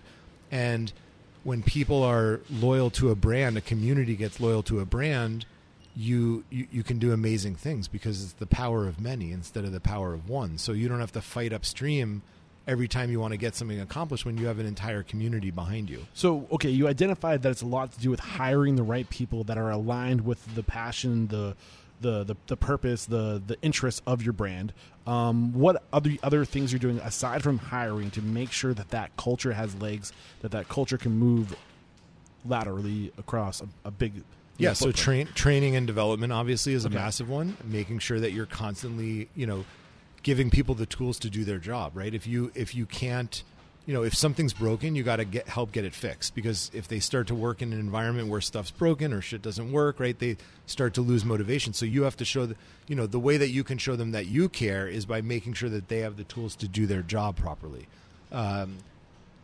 Obviously that's a big one. This, the other one is communication. And we touched on that a little bit early on, but communication is key in all of this. They need to feel like you've got their back, even if you're 3,000 miles away, and they need to know that they could pick up the phone and call you, just to ask you a question, and you're going to call them to ask them how their day was. I mean, it's about building a family and building a community rather than just building a group of managers. So how do you create system? How do you make sure that communication's happening? How do you open those channels of communication? How do you open those channels of communication and keep them open and encourage people to use them? Yep, you have to set some guidelines and some rules, and then you have to hold true to those. So, for example, if we would do a Thursday touch base with all the managers around the country, and all of them would get on the phone, and that has to be something that no matter what's going on in your life, no matter what's going on in this one area of the country, you have all these other people that are relying on that 1 or 2 hours on Thursday to get your attention or to bend the ear of another manager in another market. And so you have to hold those on a regular basis. You have to keep consistent to your word. Was there structure to those meetings? Of course. What did that look like? Yeah. What was the structure? You would talk about, basically you do an update by region, performance metrics, talk about capacity of classes, adding classes to the schedule, we'd look at true metrics, how busy a region was versus last week. We'd talk about, and then a big one we would focus on was, which I think you'll like and your listeners will like, was focus, hope, and fear. We would go around the country, and everyone, every manager had to focus on or talk about what they were going to be focusing on for that week, what they were hopeful for that week, and what they were fearful for that week. What's and the they all had to say that. What's the point of this? Gives them a North Star to kind of look at internally and externally. right? So what are you focused on? If I asked you, what are you focused on for this week? If you list 20 things to me, well, I'm going to tell you that you're going to be unsuccessful at all 20 of them. If you tell me that your focus this week is on these 3 things, I'd say you got a shot to get those done. So, kind of steering their focus and energy into a more compact it's forcing, direction. So what's happening here is you're creating routine. You're creating, again, another great lesson from our friend Mario Del Piero. Any culture across the world, and I'm not talking about necessarily organizations or businesses. I'm talking about culture, this omnipresent thing that's around us, whether we want it to be around us or not. It's here. We all have culture. There's language and there's routine, there's rituals. And what you have to do is you have to create those rituals, these habits, these things that happen every day in the language, focus, hope, fear. These are things that like you embed and interweave into your business that it becomes just, it's not even, you don't even think about it, but what you're forcing is intentionality. You're forcing people to be focused on something, to not just show up, but to show up with purpose. Yeah. And then you're forcing them to think, what am I hopeful? Where's the opportunity? Right? Where's the threat? It's essentially it's a SWOT analysis. Correct, but it's not. Correct. That's exactly what it is. Yeah. But it's a cultural SWOT analysis, Exactly. right? It's a personalized. I'm listening to you, and I want you to talk to me. SWOT analysis, rather than like let's just put this opportunities and threats on a piece of paper on a whiteboard. But you have to will these things; they won't just happen. You have to. No, you have to push for them, and Exactly. you have to start often, Yes. right? So when I started, when I remember when we first started these meetings, everyone was like, ugh. But then like 4 months go by and you forget to say, you start to close the meeting without doing that. And then, they're like chiming in being like, what about our focus, hope, and fear? Yeah. They start wanting it more and more. So it just works. I mean, And whenever I use the acronyms, just in case somebody's not familiar, SWOT analysis stands for strengths, weaknesses, opportunities, and threats. So you're forcing people to do a self-evaluation regularly, and you're interweaving it into a routine, a ritual, to make sure it's always happening. And also in the group, it's also a key part of that. It's in the group community setting, right? So a manager in Florida can hear what some of the challenges are of a manager in Seattle. They're speaking the same language. Correct. But they're different experiences. I mean, we have the same thing here now at the Meatball Shop. We have there are different sets of challenges and opportunities at this store in Hell's Kitchen versus the one in Chelsea versus the one in Brooklyn. And so having these dialogues with each other internally helps all of them. Yeah, I'm kind of grinning over here because I'm looking at the time. It's an hour. We're like an hour and 2 minutes into this sucker. We haven't even gotten to the point where you are here in New York at the Meatball Shop. So That'll be fast. Everybody knows the Meatball Shop. So every time we have like wires running across the floor right now. So every time somebody walks by, I'm like paranoid that someone's going to hurt themselves. So train of thought, Eric. Okay, what happens from this fitness? What was it called again? The boutique, the fitness. You mentioned Flywheel. Thank you. Yeah. Why did you leave? What brought you back to the restaurant industry?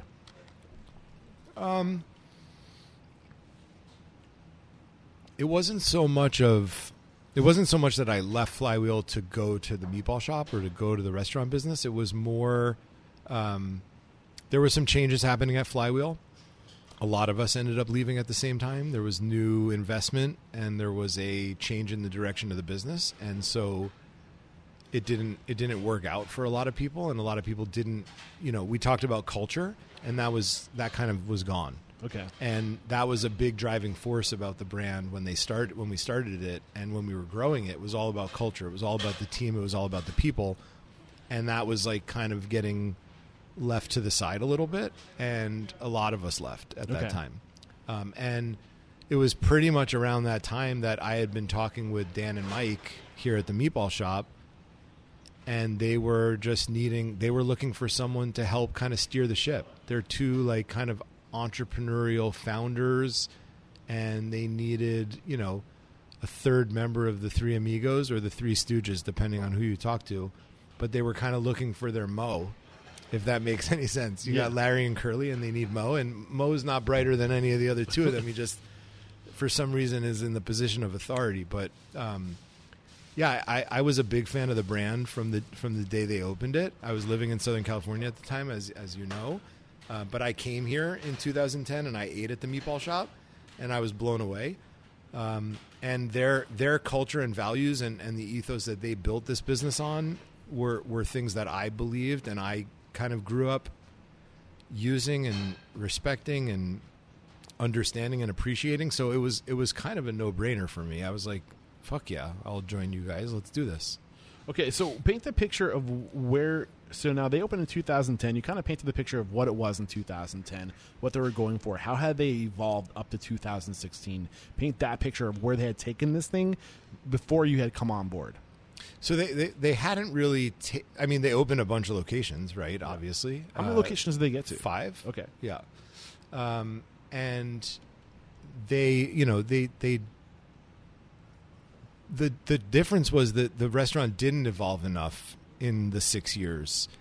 Not that it needed to change drastically, but there was no real kind of what's the right word that I'm looking for? Innovation. Like they had innovation with like different kinds of meatballs and different recipes and things like that, and that existed. But the color palette, the artwork, the menu, the layout, the framework, those kind of things were the same for 6 years. And even the restaurants that have been around 20, 30 years, they're not the same that they were 20 years ago. They've evolved. They've changed, whether it's the decor, whether it's the chairs. I mean, you hear about the finest restaurants in the country that close for 2 weeks. They're doing a remodel. Yeah, I think I've heard it. The magic number is every 5 years you need a refreshing is what I've heard. Like that's a term, and it's like, and there's people the best of the best. They put aside a refreshing refreshing. You need budget. a CapEx budget. Yep. Yeah, like so, like whatever it is, 2% of total gross goes towards this bank account where you're going to drop in 5 years, like a big chunk of money on keeping it fresh. Yeah. So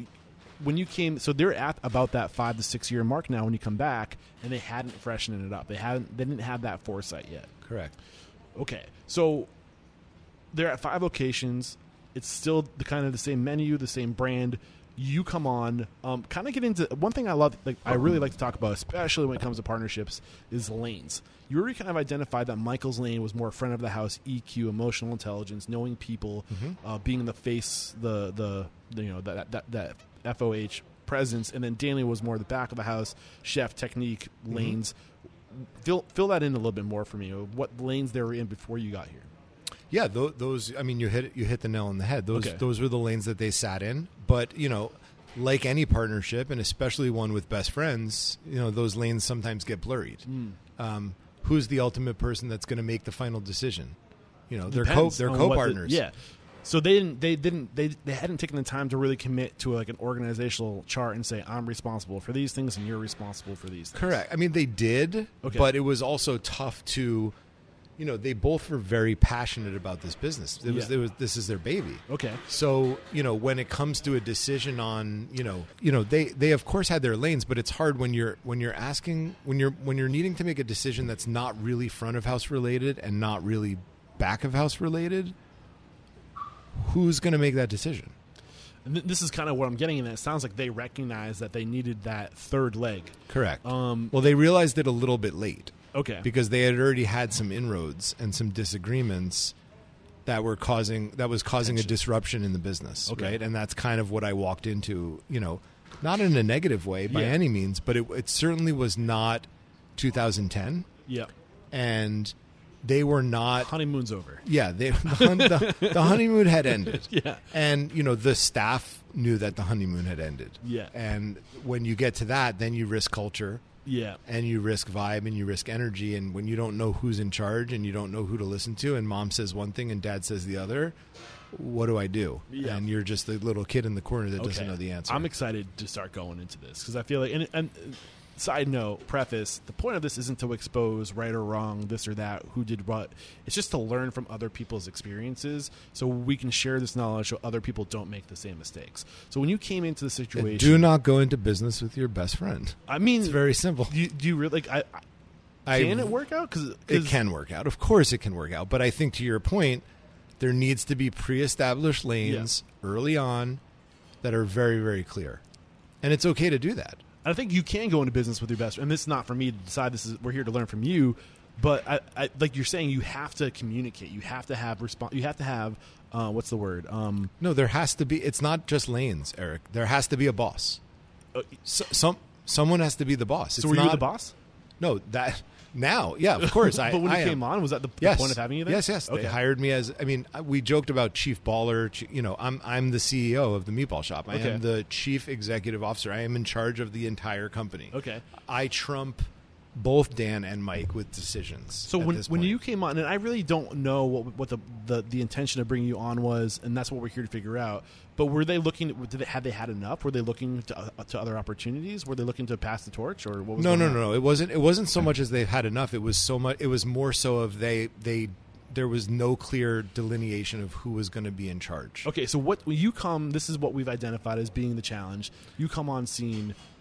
Did you say this immediately? Did you know? Did you identify? Did they already know what the issue was? No, they already knew. They Okay. already knew what the issue was, and Okay. Mike had taken a step back already from the business. Okay. And so Dan was really the one running the business on a day-to-day basis, and Mike had stepped back and opened Seymour's. Okay. Did they reach out to you and say, "Hey, like, come be a part of this," or like, what did that conversation look like when they started wanting to bring you on? Yeah, it was. We need to grow up, and we need to have a professional. You know, little did they know. I mean, yeah, I maybe have experience, but I'm not that professional. But you know, they recognize that they're you know they had raised some money from an investor who has some good experience, Sandy Bell. Yep. Who is he's the founder and former chairman of Ruby Tuesdays. I was gonna say I know that Yeah, name. yeah. That's isn't that is it from Thomas Kelly? Probably, It must yeah. be. Yeah, I think that's where it came yes. up. Yes. Sandy is an investor in Mexico as Yep, well, yeah. okay. That sounds A right. bunch of other concepts as well. He also owns Blackberry Farms in Tennessee and Blackberry Mountain. But Sandy's been in this business for a long time. I mean, he started Ruby Tuesdays in the 70s Yep. in Knoxville, Tennessee. Gotcha. I think Knoxville. And ultimately grew to 900 and something stores, global. I mean, real legitimate restaurant operator. So was Sandy in the picture when you came on scene? Yeah, Sandy came. So basically, what happened was Sandy bought a piece of Mike's position in the business. Okay. And Mike took a step back. Okay. Mike was still on the board, still involved in the company, but not day to day anymore. Got you. Neither was Sandy. Okay. Dan was running the business. Mike and Sandy on the board. You know, they all talked. They all met on a regular basis. There's a couple of other investors, kinds of friends and family. Got you. And but when I came on board, Dan, Sandy, and Mike, I met with all of them and talked to all of them, and they just needed someone to kind of come in and, you know, grow the company up a little bit. You know, turn it take it from a startup and kind of memorialize some of the kind of gold that they found here, the diamonds. Like, take some of that and really and show it, like bring it to the forefront and show it and preserve it and figure out how to take that and feed it back into the team, back into the community, and then establish what we want to be when we grow up, right? Because we're still in an infancy stage of a brand, even though this brand's 10 years old, went through some rocky challenges. We're just at the start. I mean, this is not an old, tired, dated brand. It's 10 years old. I mean, people don't realize. You started hearing about 11 Chipotle. years old now, almost. Yeah. 11. It'll be 11 years in what's today? The 4th? I think so. So February 9th. February 9th is when we open. Yeah. So almost your birthday. Yeah, very close. So, take us through this process of what you're saying you had to do. How did you do it? I'm not done yet. I mean, it takes a long time, but we went through a bunch of stuff. I mean, we had to, you know, I had to do an overhaul of the team. I mean, there were a lot of inroads with the team because some sided with this one and some sided with that one. And so we had, you know, a lot of HR issues early on. We had to straighten those out. There was a lot of mess with the books, not in a shady way, just like not great bookkeeping practices as far as, like, you know, it was two guys that started a business, and you got to give them more credit than anything. I mean, it's incredible what they built, but there was no structure. The rules were like, there are no rules. I mean, there's a lot of fun to that, but that's not scalable because you need structure, you need system, you need processes. But you can still have fun, and you can still have fun with still having some processes. Everything doesn't need to be in a rule book, right? You don't have to have a guidebook for every decision that you make has to follow these rules. But you do need to have some frame of reference and some guide, some playbook to follow. Yeah. The best coaches in football they still follow a playbook. You know, Yes. there's still they might choose the play on page 38 or page 2, but they're still following some framework. Yeah. So let's take one of these elements and really go in and talk about the system that you chose or how to do it right. Not necessarily talk about what was wrong with it, but how to do it right, accounting. And what did you change about, like, what processes and systems did you implement here that didn't exist to make it done right? Well, we started using real accounting software. Like I mean, what? That's one. We use Restaurant 365 now. Nice. We were using Compete, but I switched. We used Compete when I started. I got them onto Compete. We have since switched to Restaurant 365. Huge fan of Restaurant 65, past sponsors of the show, and I'm actually, when this goes live, the workshop will have already aired, but tomorrow morning at 10 a.m., after my 5-hour, I'm going to be on some really great rest tomorrow for this workshop. We're doing a demo with Provisions Concepts out of Oklahoma City. Their director of technology and marketing is going to take us through the integration between Restaurant 365 Toast and Chow Now in their app. So Cool. if you're listening to this, that will be recorded. Go hang out on the network. You'll be able to find that recording in Tech Talk. Sorry, a little shameless plug there. So It's your show.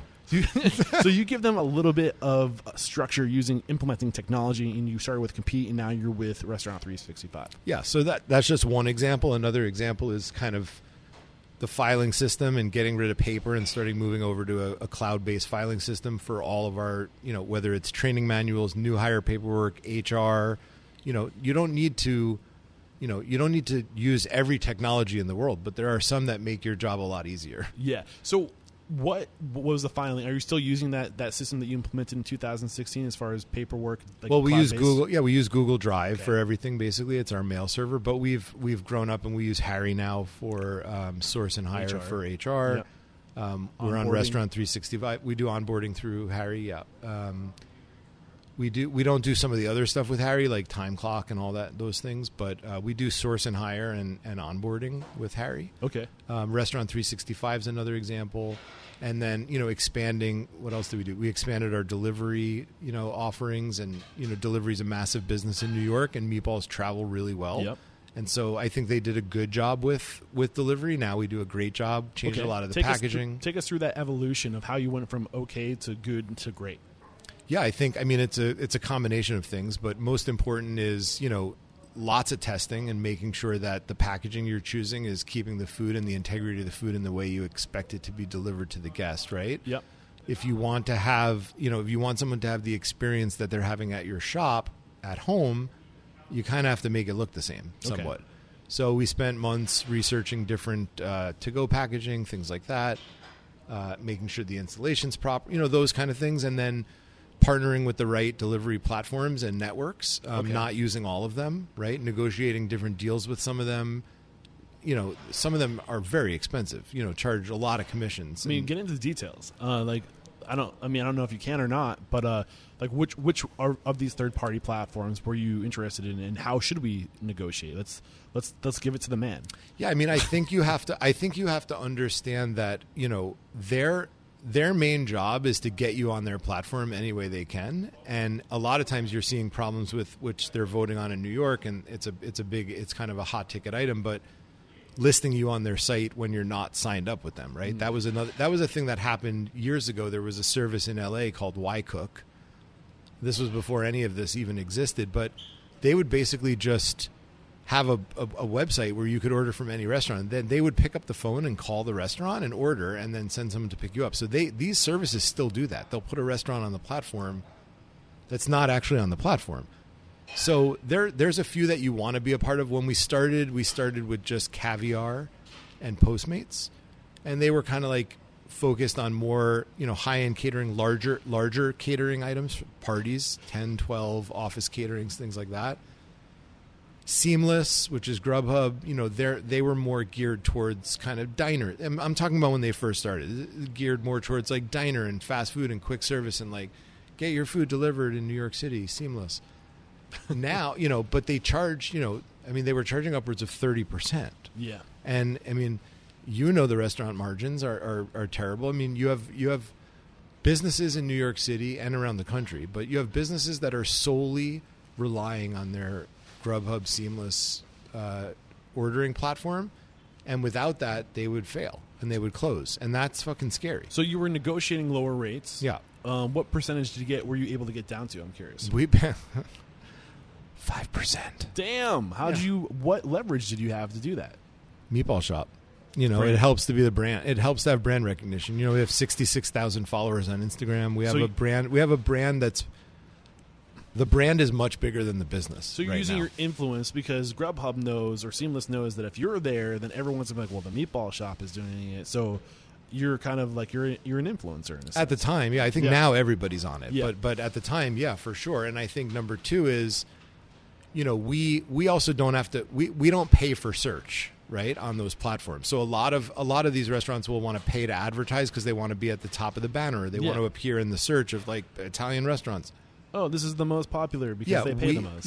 Exactly. We fortunately have the luxury of having a big brand, loyal brand following, and so people were searching for us and searching us out. So, you know, So when you're we forming- finally came to Seamless, you know, when we finally had the discussion with Seamless and Grubhub, it was like, you know, they were basically feeding it to us because they're like, look how much you're searched for on our platform. So they knew that if they could get you on that platform, you're going to bring the consumers. The consumers are going to develop habits and then find other people. Correct. Yeah. Of course. I mean, that is a smart model. I mean, it's not a dumb business model. What about, did you ever charge more for those platforms to the consumer? We do charge more on delivery than in the restaurant. Okay. I mean, that's a kind of a practice that most people do or should do if they're not. So you have a mirror menu in the back end that's tied to these third-party deliveries that's pulling from that third party. So it's not tied to your in-house menu. You just No, I mean, all of the third-party menus there are some integrations that exist in the tech space, but the problem is, and we can have a whole nother dialogue on that about how tech companies in the restaurant space are keeping their APIs so confidential that it's hard to integrate anything to anyone else, which makes it more difficult for everybody. What do you mean by APIs? I don't know actually what it means, but think I I knew do. at I'm one just point, kidding. but But it's basically like the back end system for one system to talk to another. Okay. So you would have like if you had a scheduling software platform like Hot Schedules or Schedulefly or 7 Shifts, and you wanted it to talk to your point of sale system, right? Some of them integrate, but a lot of them don't. And a reason a lot of them don't is because they're going to come up with their own proprietary scheduling software and they want you to use theirs. So why are they going to allow you to use a third party? And this exists in the space like crazy. Otherwise, why are there no, I mean, again, this can be another like 4-hour conversation, but why can't I get an order from Postmates that then appears automatically in my POS system? I can. You can, but they don't. They No, can't through make a money third on that. party, but I need to do it through a third party So they get their aggregate company. cut. Yeah. Right? Which is what are they doing? Screen reading or having someone just type in the orders into the new platform, but they won't talk to each other. Why? Because Revel or Toast or Aloha or Micros won't open up their API to allow this person in to submit data through it because they want to keep that proprietary. It's a big shift that's going to happen in the tech space in the restaurant business, and there are people that are close and there are people that are doing it better, but there's no one that's there yet. And everybody wants to be the behemoth. Everyone wants to have all of it, right? They want to build a full system that does everything. We take care of your scheduling. We take care of this. Rather than just being the best at one thing, they want to be the best. They want to be average at everything. Is that an issue? I mean, there's workaround. I mean, there's third-party integrations that, you know, kind of like Ordermark, which exists, which I think was started in LA, but Chowly, Bebot. I mean, there's a bunch of them out there that are aggregators. But again, it's kind of a third party to get your systems just talking to each other. Yeah. When why do you have to have another piece of technology? You know, I feel like in the high touch customer facing business, like service industry, like restaurants, you know, technology needs to be a disruptor in the space as far as it's going to allow the experience to improve, not disrupt from the user, right? So right now, when you have, you know, I don't need my staff having like a 7th tablet that now like is the aggregator tablet of all this, and it just, you know, yeah, it's a nightmare. It gets a little clunky. Yeah. For the operator to play by the rules of the tech companies. Yeah, and they have, you know, then they also acquire each other, right? So DoorDash bought Postmates, right? And I mean, it's hard to keep track. And Uber Eats bought Caviar. But right now I have Caviar and Uber Eats tablet Yeah. because they haven't made that integration yet where you can just have one tablet. So Man, it's anyway, a lot of that's fun another. We'll do episode 1460. You're welcome We'll- back. If you ever want to have a tech talk, if you ever want to pull this, I mean, you have an open invitation. I love the conversation. Anything we have not discussed about the evolution of the Meatball Shop since 2016, bring it to the surface. You know the company better than I do, obviously. I hope so. Yeah. But you're doing a good job with Thank you. for no research. It's curiosities and views. It's a beautiful thing. Anything we didn't cover? No. I mean, we covered so much. I mean, I could talk to you for a long time. Good. Follow-up interview, 5 years. Let's Yeah, do I it. think it's just, it doesn't matter where you are listening to this podcast. I could do a shameless plug too, but we're on Goldbelly, which you saw all Yes, the I meant boxes. to bring that up. Yeah, yeah. So was that a new? So what is Goldbelly? So Goldbelly is a very cool concept. Definitely took off with the COVID world, Right. But they basically take the best food from around the country. You're thinking of the you want the muffaletta sandwich from Central Grocers in New Orleans. You can get it. Sandwich. Oh, sorry. I just Sorry. ordered one. Oh my god, so good. It'll Yeah. be here. I think it comes tomorrow. I think actually. the way I've heard of it, it's like if you want to taste home, but you're not home, you can get food from wherever you want. Or you traveled and you tried something, like you can get food shipped to you from wherever you are. Yeah. So if you have or if you want to send food to a family member that loves that dish, right? Yeah. So like you can send your family member in LA bagels from New York, which Mm-hmm. you can't get the same bagels in California as you can in New York. Junior's Cheesecake. You want St. Louis, Pappy Smokehouse ribs from St. Louis. You can't get, now you can get on Goldbelly. Now, do you have to be, a Hattie B's or a meatball shop or a fill in the blank thing that is known for this, I think yes. I mean, I think yes to some degree, but because you want to have the traction, right? So, like, if you're, if you start entering the world of ghost kitchens and this kind of stuff, I don't know that Eric, if you started a cacciatore pie company and you started making these gonna be pies, calzones, it's man. going to be good. Calzones. Yeah. So if you made calzones, I don't know that there's enough people around the country that are going to be like, dude, you got to try cacciatore calzones yet. there will be a time when that happens. Well, maybe because you have this but you just answered your own question. There will be a time when that happens. That's true, and when that happens, you will be on Goldbelly. So no, I don't think you need to be the most famous in the world. There's certainly brands on Goldbelly that I've never heard of, and I'm in the business. But a lot of them people will have recognized from something. Yeah. I think there is that kind of they are kind of riding that what's the word, like legacy brand, like Yes. it's a taste of home. Yes. So you have to be kind of the staple for Boston cream pie For that or region. Correct. like lobster And- roll or like whatever Yes. it is. But it is a great tool to kind of, it's another, I think you have to earn the right to get there, but if you have, I think they're usually pretty good at finding you too. They want your business if you're one of those brands. Goldbelly. Yeah, they've been coming after us for a long time, and Yeah. it worked out fortuitously timing that it was right around the pandemic, which was great. So, it's great. We like working with them, and it's and we like being able to ship our balls around the country. I'm such a child. Okay, so I tried to save that till the end, but there's a lot of ball jokes that happen. Dude, I could not work here. No wonder why there was HR issues. Yeah. So We still have the jokes. It's just not as HR. Yeah. I just fired HR. Just got rid of HR. all right, so I mean, I love what we unpackaged. I think there was a level of culture that you alluded to. There was issues with culture, and I was really curious about how you recovered that, with what approach you took. If we could kind of start, I don't want to pry too much, but I am curious because I think that is probably a common thread throughout the industry. We need to work on our culture. Split ups happen, like what you described. Some people go with that side, some people go with this side. And how were you the glue that brought that back together? Well, I will add also that's important to know that Mike and Dan are close friends Yeah. again. And that's important to know because they're close friends again because of me. And that's not a pompous, arrogant If we weren't statement. 6 feet apart, I'd pat you on the Yeah. back right now. That's not an arrogant statement. It's not intended to come off that way. It's more of when they didn't have to worry about their disagreements and which lanes they were staying in, they were able to remember their friendship that started, 25 years ago. Yeah. So, the most important thing with getting everyone back on track was just having a consistent structure in place, right? A consistent, like we talked about, focus, hope, and fear. Having a consistent framework of how we do everything, which then prompts people to have, people find comfort in routines. And this allows them to then, speak up, have an opinion, contribute to the group, formulate a thought, and it lifts really, the fog. Yeah, it lifts the fog. Get clarity.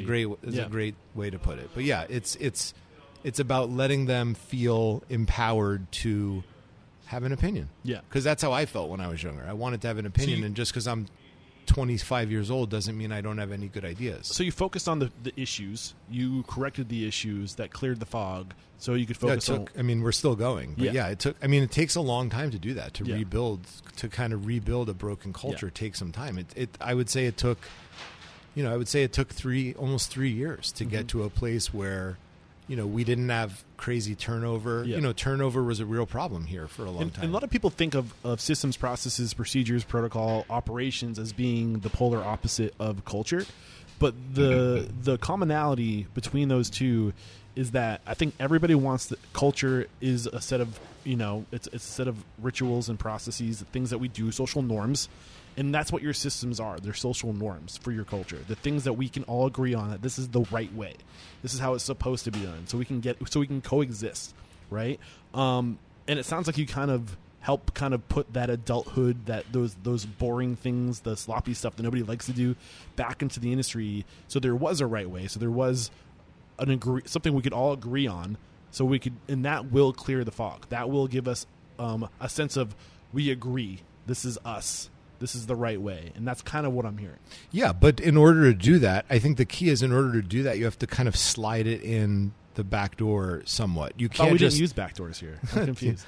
we don't just want to throw it in their face, right? You don't want to take this is how we're going to do things from now on. Yeah. This is the way, we're having rules, we're having structure. No, because then that vibe goes away. So it's a balance of trying to keep that vibe, keep the individuality of the meatball shop while still setting up some rules and boundaries. So how do you slide it in the back door? Whoa, that's Eric. We just met. That was my attempt. It was great. I'm just choosing not to lean into it because I could totally have more fun with that. I think what you have to do is you have to package it, and you have to package it in a way that not everybody necessarily jumps into 100%, but you have to package it in a way where you get buy-in from enough people to influence the larger group. Okay, right. I love it. So does that make sense? So so it's not a dictatorship. It's a no way. It's a meritocracy. You bring first of people all, in, but so it's also a meritocracy. you know the answer, but you have to let people realize that, help them think that they're part of getting there. I think so. I mean, we could ask. Ask Ryan. Ryan why he likes working here. I don't know what he's going to say. This is totally unscripted. There's but a mic right here. You can come over. I don't mind. Why do you like working here? I'm a little nervous right now, but no, it's a fun place to work. Why is it a fun place to work? Get up on that. Don't be shy. Yeah, it's just there's a big focus on hospitality, and that's what I love to do. Serving people, being selfless, putting the guests first. And my boss is a dick. That's what he's going to. Yeah, Adam's the best boss in the world. I did not pay him for that. Yeah, thank you very much. Thanks, bud. Well done. Okay, I think we can start to think about wrapping the conversation up, but I do want to get an idea of where you guys are headed in the future. I don't want to really talk so much about how you adapted to COVID-19. If you haven't evolved to this point, you're probably not in business anymore. But what's your plan for the new normal, if you think there is one? I do think there is one. We got a couple of things in the pipeline. First off, we're about to launch a pop-up test in Boise, Idaho, which is going to be super cool. It's kind of like not really a ghost kitchen, but it's kind of like they're handling everything, including the delivery, right? So you're not using third-party apps through this ghost kitchen, but we're going to be doing a pop-up there, hopefully by opening the end of this month, which is going to be super cool. Yeah, Boise is a very cool market. I think just the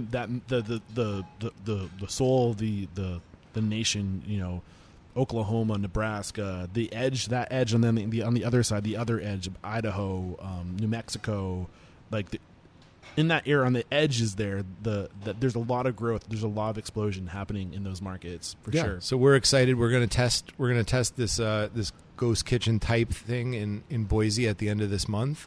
We're working on a QSR version of the meatball shop, which is going to be super cool. And that more grab and go kind of, quick service. And then we got a couple of other locations that we're looking in market and out of market for growing the meatball shop. There's a couple of markets that are prime for us to go into, and that's the plan. Nice. Where are you going to learn more about ghost kitchens? I talk to everybody I can about them. I'm actually, in about a month's time, I'm speaking on a panel which is all about neighborhood. It's kind of the Neighborhood Kitchen Strategy Summit. It's being put on by Momentum Events, but there's a bunch of people that are going to be speaking on it about ghost kitchens, cloud kitchens, central kitchens. It's a very interesting space. I think there's a lot of opportunity in the space, but I also think it's a risky space, and I think people need to be careful. Why? Well, because just, popping up a ghost kitchen concept is not the right idea for every brand. Whether or not you have a brick and mortar or don't have one yet, it's not necessarily the right or the wrong place. I think just people have to do their research and their due diligence about what they're trying to get out of their brand, what they want out of their business. Why should somebody use a ghost kitchen? Why should people use? I don't know the answer to that yet, if I'm being completely honest. I don't think there's an answer why you should or why you shouldn't. I think it's specific to your brand. So I think, everybody probably says somewhat of the same thing, but there's a right opportunity and a wrong opportunity for a ghost kitchen. It could be a good opportunity to test a market that you're not in yet, right?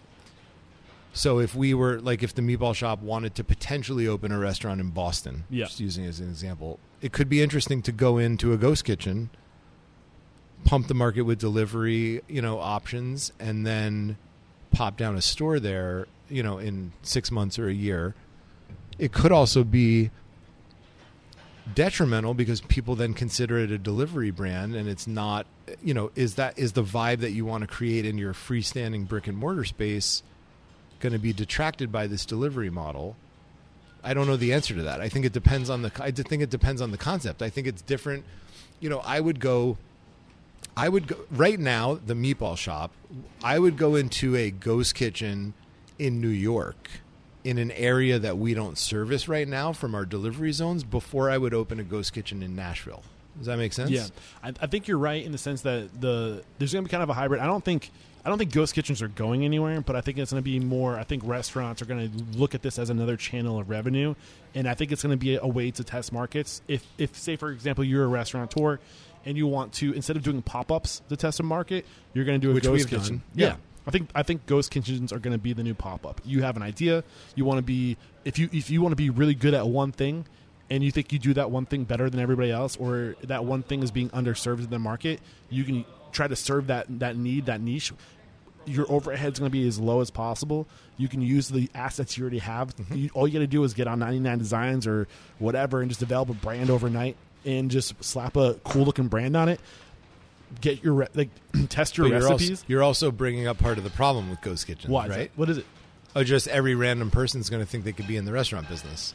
Yeah, which is a good thing and a bad thing, right? The good thing is that it might drive some entrepreneurial spirit, some new exciting brands and concepts, and people get to have their grandma's recipe in this dish now that's now available, but also maybe they don't know what they're doing. Yeah, but at the same time, I think this is one of my concerns about ghost kitchens are the industry, let's be honest, with the exodus, the mass exodus of retail. We're already cannibalizing the industry. There's restaurants on every corner. There's more restaurants than people can eat at. Yep. And now there's going to be restaurants. People are going to have restaurants out of their apartments. Yep. So what are we doing? Is a real question I have, and I don't know. But I think it's going to force the bar to be raised, I guess. Mm-hmm. I don't know. It'll be interesting. But it will be interesting. I think it'll be. There's a lot of cool stuff about it too. I think brands can try different concepts within their own umbrella. So if you have a chef, if one of my chefs really has an amazing fried chicken recipe, it could be cool to utilize the meatball shop's bandwidth and power and ability to build some infrastructure around this chef and let him try this concept in a ghost kitchen. I think the industry has made a lot of progress in injecting soul back into and I think the meatball shop is a perfect example of this. Like, people didn't want to be buttoned up anymore. They wanted to be themselves. We started to inject soul back into the industry, and ghosts, I guess, technically are souls, but like, it's kind of soulless. Do we really want to undo all the progress we made by just like creating? Yeah, I don't know. I hope that I hope that it doesn't turn into the Jetsons. I mean, we need to evolve, but you don't want to get to a place where there's no more restaurants that are physical brick and mortar places for you to go meet up with friends and hang out, and then every social interaction occurs at home. Yeah, I think the market will dictate otherwise, because I think people were realizing the cool thing about the world we live in is we're learning more and more about the human element, what people need to be happy, and that's relationships. We need look at Maslow's hierarchy of needs, right? We need to be seen, we need to be loved, we need to feel like we're growing, we need to know that we're like giving back to the community, and there's a certain element of just like it's hard to get those things and not be face to face, shoulder to shoulder, in some type of tribal situation. We're seeing it more now because of COVID. So I think the market is going to ask, because all these things food is going to be so accessible, people are going to pay a little extra to have that intimacy that majority of people are hungry for. So there's that blanket of like security. I think everybody's hungry for it more so now than ever, because people just want to get out of their house and back to seeing friends. Dude, we gotta think about wrapping up this conversation. I'm loving it so much. We're going. See you later. No, I do ask one question before we go to the speed round. I've asked all my guests to kind of reinforce the speed round. The mission. Oh yeah, there's a speed round, brother. I forgot. You don't really know. But I didn't do my research either. No, it's easy. You'll be great at it. So the mission statement again is to inspire, empower, and transform the industry. So what is how have you transformed as a professional? How are you a better man today than when you first got started in this industry? I mean, there's so many ways. The most significant. Most significant. More empathy. That's the most significant, I would say. More empathetic. I'm a more empathetic leader, and I genuinely care about people. I love that. Yeah. Awesome. Great way to wrap this up. One more quick break to thank our sponsors, and we'll be right back. Today's episode is brought to you by 7 Shifts.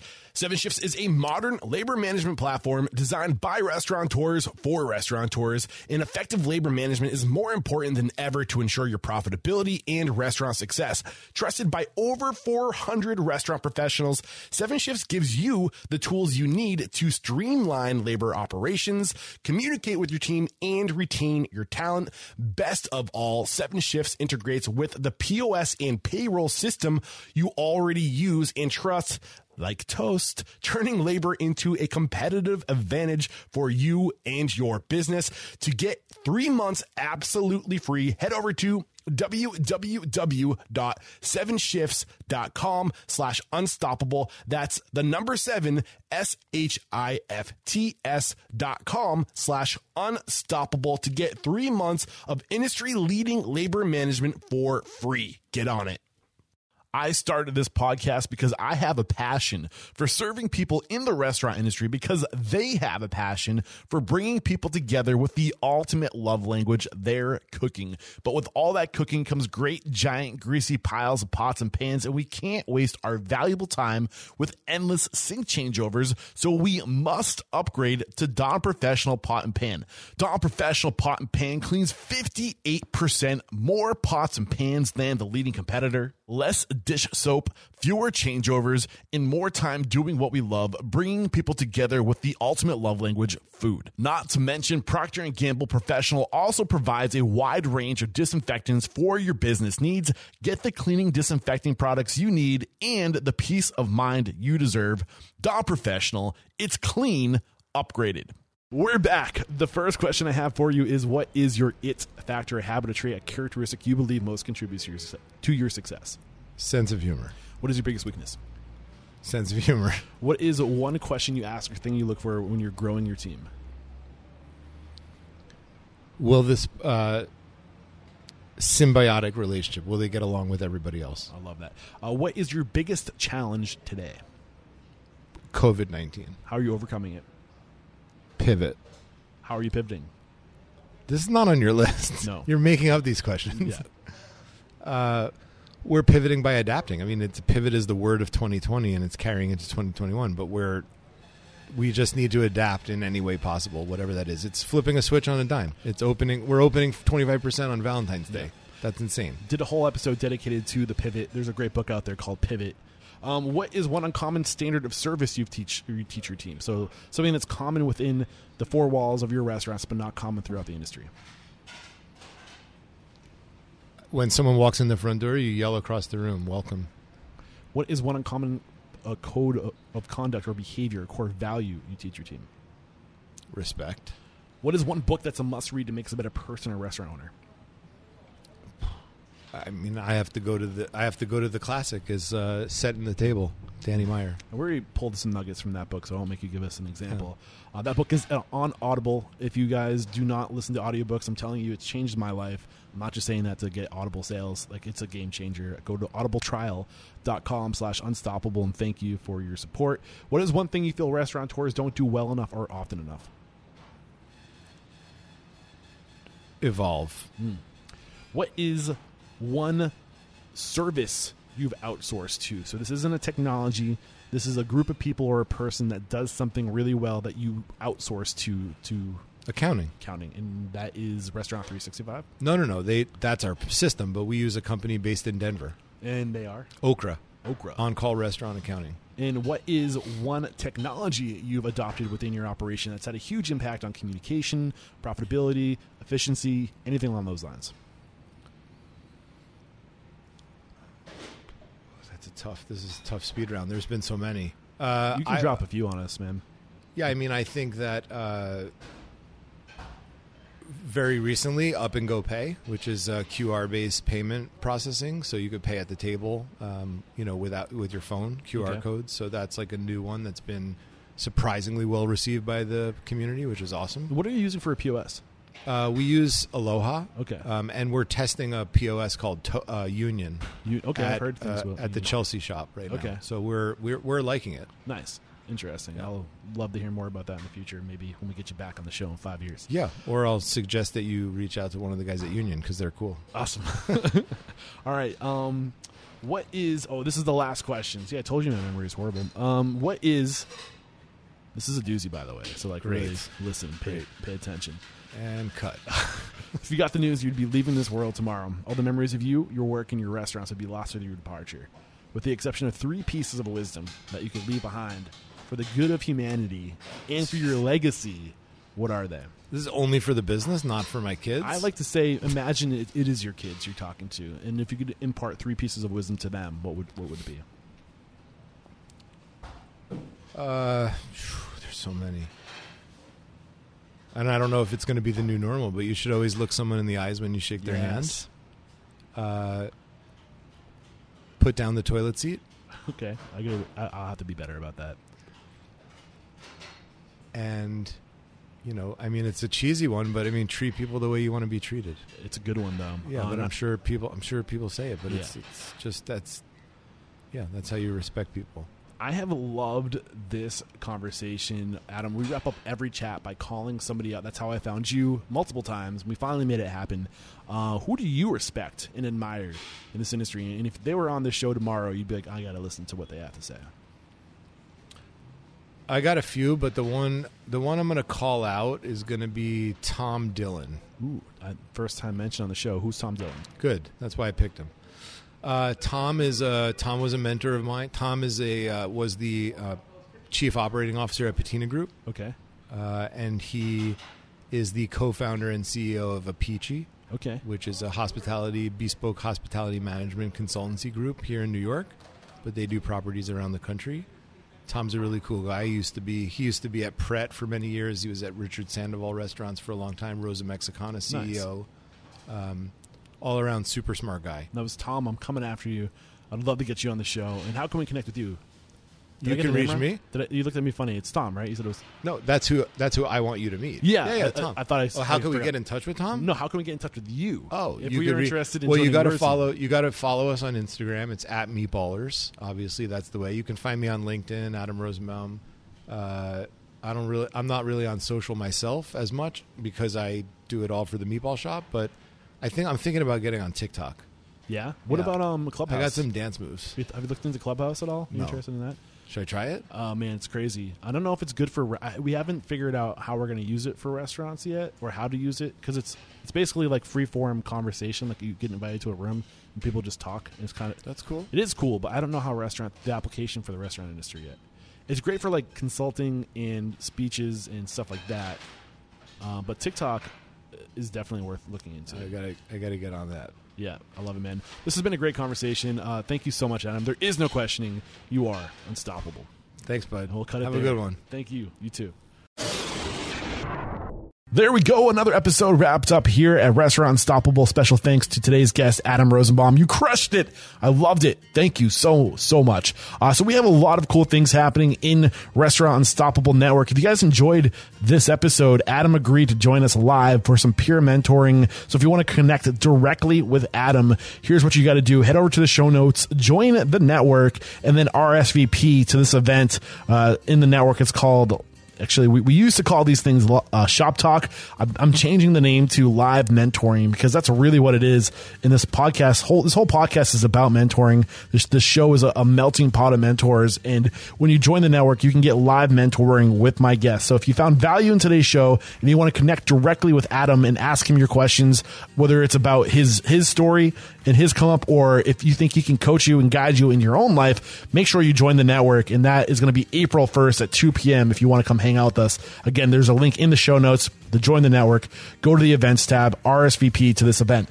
And speaking of events, as I'm recording this, it's like today is the 11th of March. So this episode goes live on the 22nd of March. So in a week and a half from when this episode goes live, almost 2 weeks from when this episode goes live, we're going to be launching our first ever live courses in the network. So if you want to be a part of these live courses, if you want to learn about delivery, building native delivery in your business, then join us on April 6th is the first course. Then we'll be having courses for 8 weeks every Tuesday thereafter at 10 a.m. Eastern. We're going to be covering all things native delivery live, again, with Scott Landers from Figure 8 Consulting. And then we're also going to be doing a live course on costing and profitability with one of our most popular repeat guests on the show, Rudy Mick. That's going to be a 6-week long course beginning April, I want to say 7th at 1 p.m. every week, every Wednesday at 1 p.m. beginning April 7th. These are going to be live courses. We're going to have our instructors lecture live to us, and then there'll be a Q&A. I'm really excited about the future of Restaurant Unstoppable, and I want you guys to be a part of it. So again, head over to the show notes, find the link to join the network, and we'll see you over there. All right, that's it for today. Thank you so much for sticking around this long. Until next time, peace out.